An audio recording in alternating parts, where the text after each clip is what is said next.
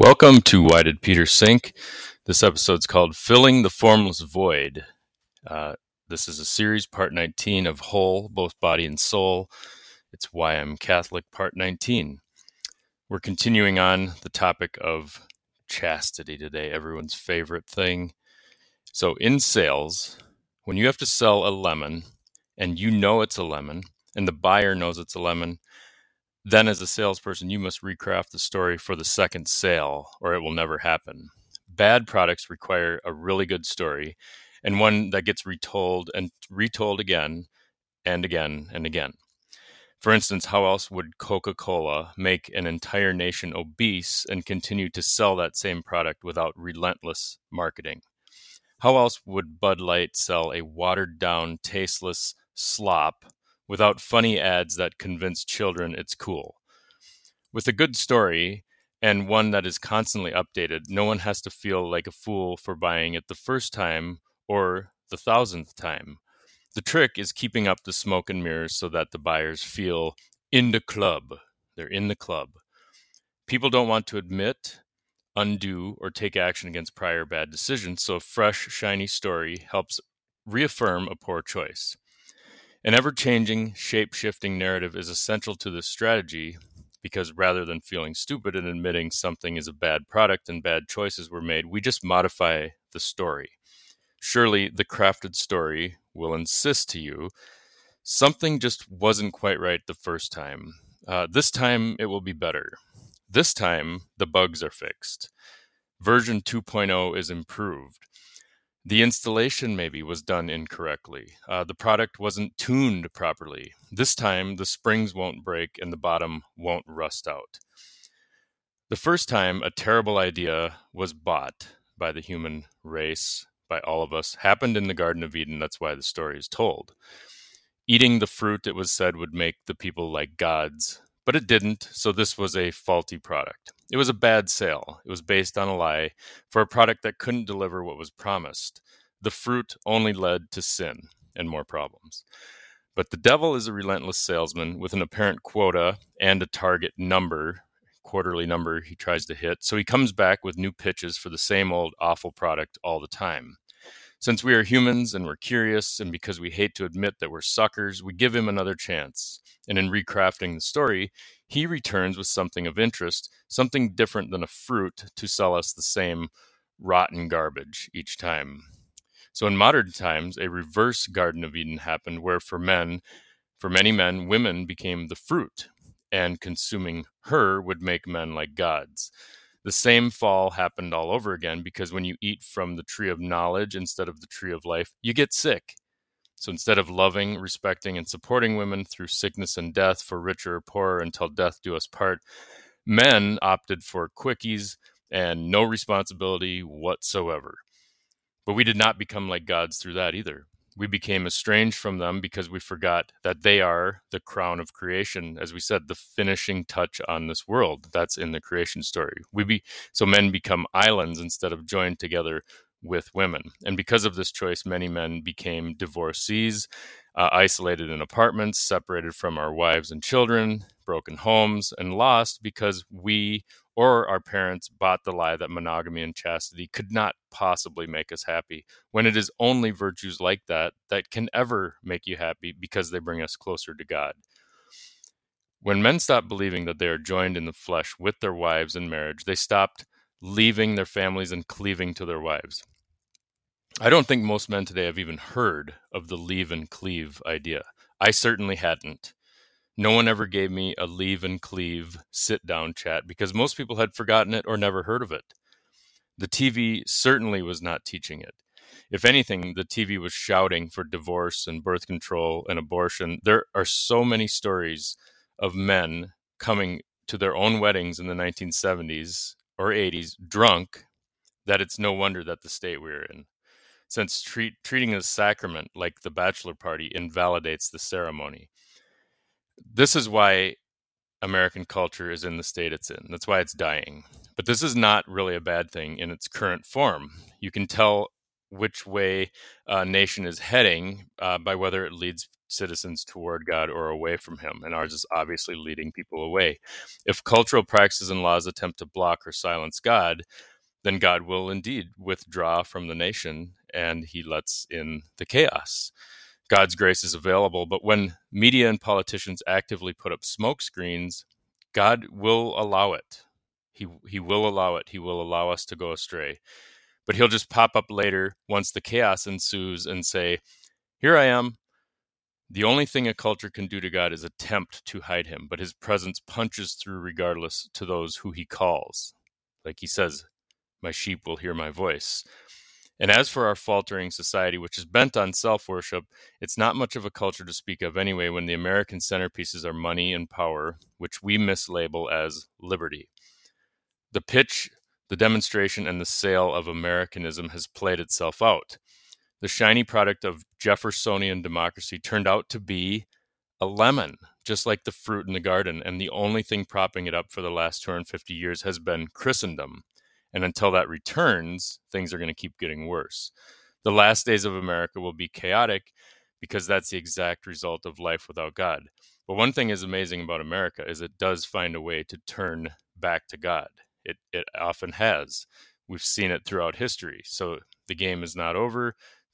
Things could change. It could be like Jonah going to Nineveh, and all of a sudden people change. They repent. The funny thing about this attempt to normalize and celebrate immorality is that it just brings us back to an old familiar place. The next generations will come to know the same conditions that made the world ripe for Jesus and the apostles to change the world. And perhaps the most radical thing of all that was preached was chastity. Now, chastity is not a flaw in Christianity.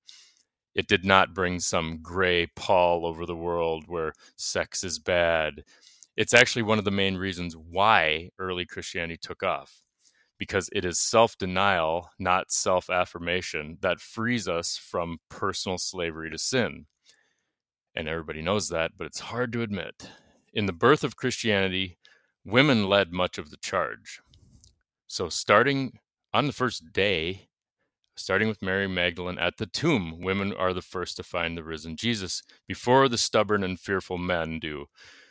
Like Mary Magdalene, women lead men to faith, or like Eve, they can easily lead men away. Why? Because we want women and we will follow them. Women tend to find the meaning of Jesus before men, and this is how millions of men end up in churches to this day. Rest assured that many men are in those horribly sexist churches on Sunday under orders from their wife. They are rousted from bed to get dressed for getting to church because women often understand Jesus and the need for a savior more readily than men. Now, the sanctity of marriage was real among practicing Christians in the first centuries, and it still is. In the Roman world, however, marriage was a joke, as it is in secular America now. No-fault divorce is one of the most anti-Christian developments in the Western world, but it is nothing new. Jesus admonished his own people in his own time for disrespecting marriage, talking about Moses, how he allowed divorce because the people were hard-hearted. So whenever I hear that Christianity doesn't respect women, this is a statement that is a naked rejection of facts from history and the story of the gospel. My own college history textbook stated that Islam's treated women with more respect than Christianity. The main thing I learned in college, really, if I had to distill down my freshman year, is this: Christianity bad. That's what I learned, especially for women. But reading the history of the church, especially the early church, that doesn't fit at all. The thing is, you actually have to read these old documents. You can't just ingest a video from a YouTube influencer who hates the church because his uncle was mean, or nod at a modern academic's portrayal because he had to pick a thesis on Marxist equity that would get accepted by the journals. You have to go read the sources. And I know that no one wants to do that. We just want a funny cat video and a couple characters and some political argument. Okay. So the church was led by the apostles, but it was filled by women. It's worth noting that the creation story in Genesis 1 follows a pattern where the, quote, formless void from the very first sentence of the Bible has a 3-day period of making the form of construction and architecture. And the second 3-day period fills that house with beings. The church also was a formless void on the first day that Jesus rose from the tomb, which needed structure first, and then it had to be filled with people. Pentecost is the let there be light moment where the structure of the church is formed in the apostles who appointed bishops, but a church of merely apostles and bishops would be an empty and lonely church. It'd be just an empty place. Just as the creation of galaxies and stars and planets would be boring without filling the void. You need form and things, people, beings. A beautiful church has an architecture and form, but without anyone going inside and singing and worshiping, what's the point? Now, this is important. Notice that once God completes the first 3 days of architecting things, and after filling the earth with plants and animals, he creates people, man. And in the first chapter of Genesis, he creates man and woman at the same time. But in chapter 2, there's a critical thing to notice about how he completes and caps this great project of creation. The last thing created is woman, like the finishing touch on a great work of art. In other words, all of the architecture of the first 3 days and all of the creatures and things in the second 3 days, including the man, Adam, are complete with, they're not quite complete without the glorious masterstroke of woman. So it's important to understand, because if Jews and Christians hated women so much, then why is the crown of all creation Eve, a woman? Why is that? Why is that?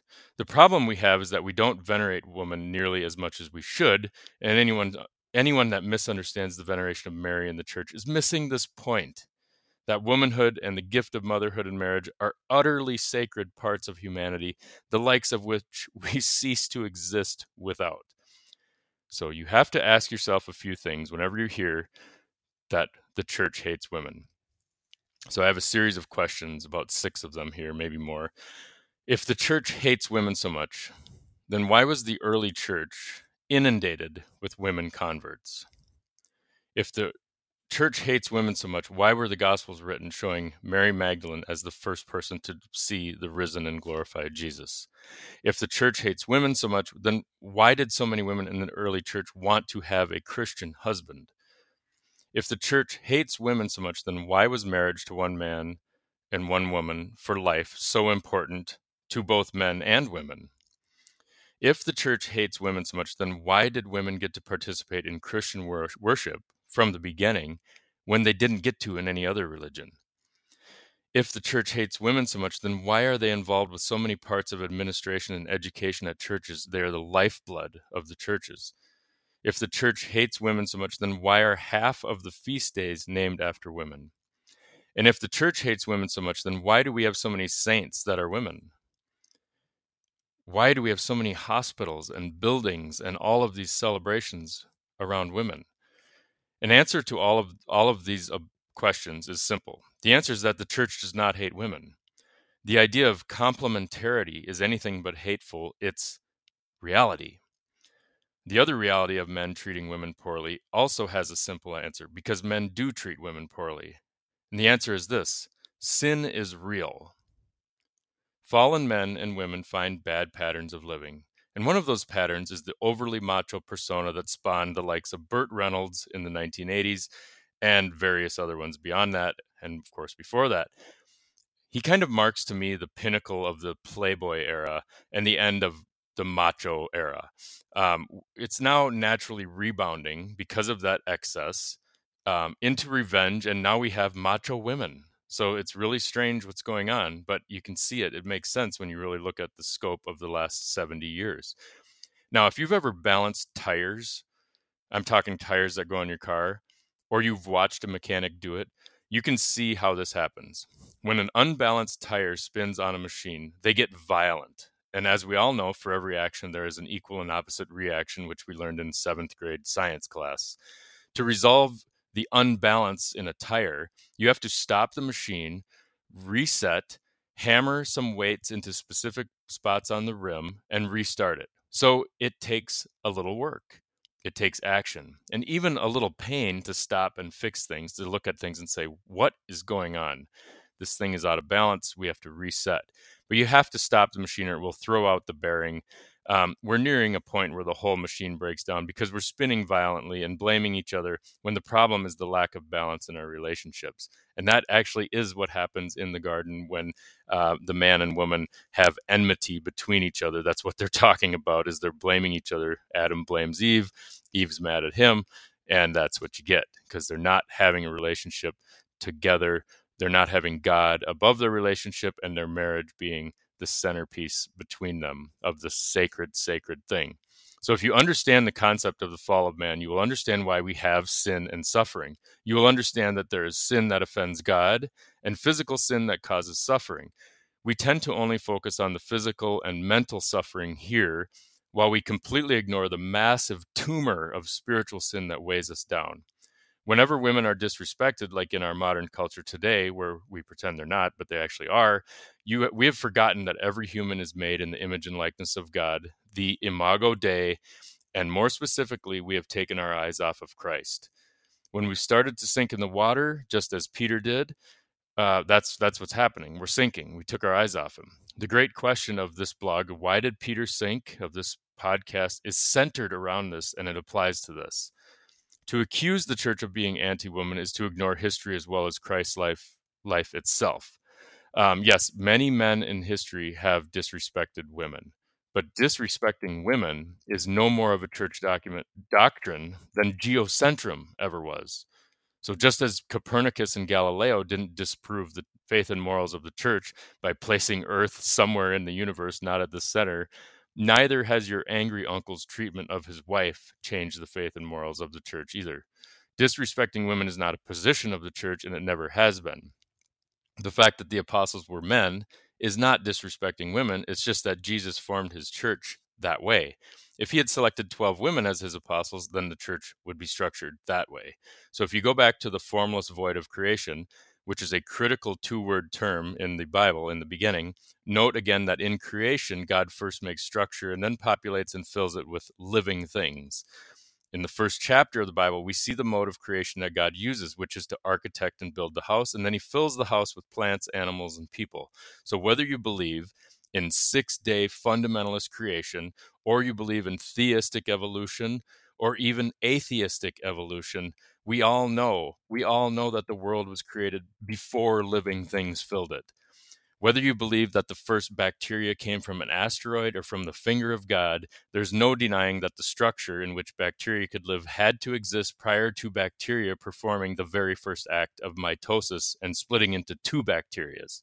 Bacteriae? I don't know. I'm not sure what the plural is on that. The formation of the church happened like this as well. Jesus creates his church by choosing apostles, and suddenly there is a structure, a form. But with a mere 12 people, this form has no living things in it other than the 12. Bishops and priests alone do not make up the church. It doesn't even seem a stretch to me to see Pentecost, the day that the tongues of fire touched the apostles and Mary, who were praying, as the moment of let there be light in the universe. That was the let there be light moment in the church. I've often felt that the light made much sense in the idea of the Big Bang, in this concept of fire, while simultaneously meaning light as in the act of creation itself, the idea of creation. Pentecost was the Big Bang of the Christian story as it exploded from Jerusalem, as critical mass was reached in prayer in the upper room when the tongues of fire touched the apostles. I'm going to wrap this episode up here, but we have several more to go on the topic of chastity because it's so fun to talk about. Who doesn't love chastity? I know most people don't, but once you have the light turn on and you see what Jesus is, who he is, then the rules all start to make sense. The joy in living will strike you. I promise. Keep praying, keep doing it, and we'll see you on the next episode.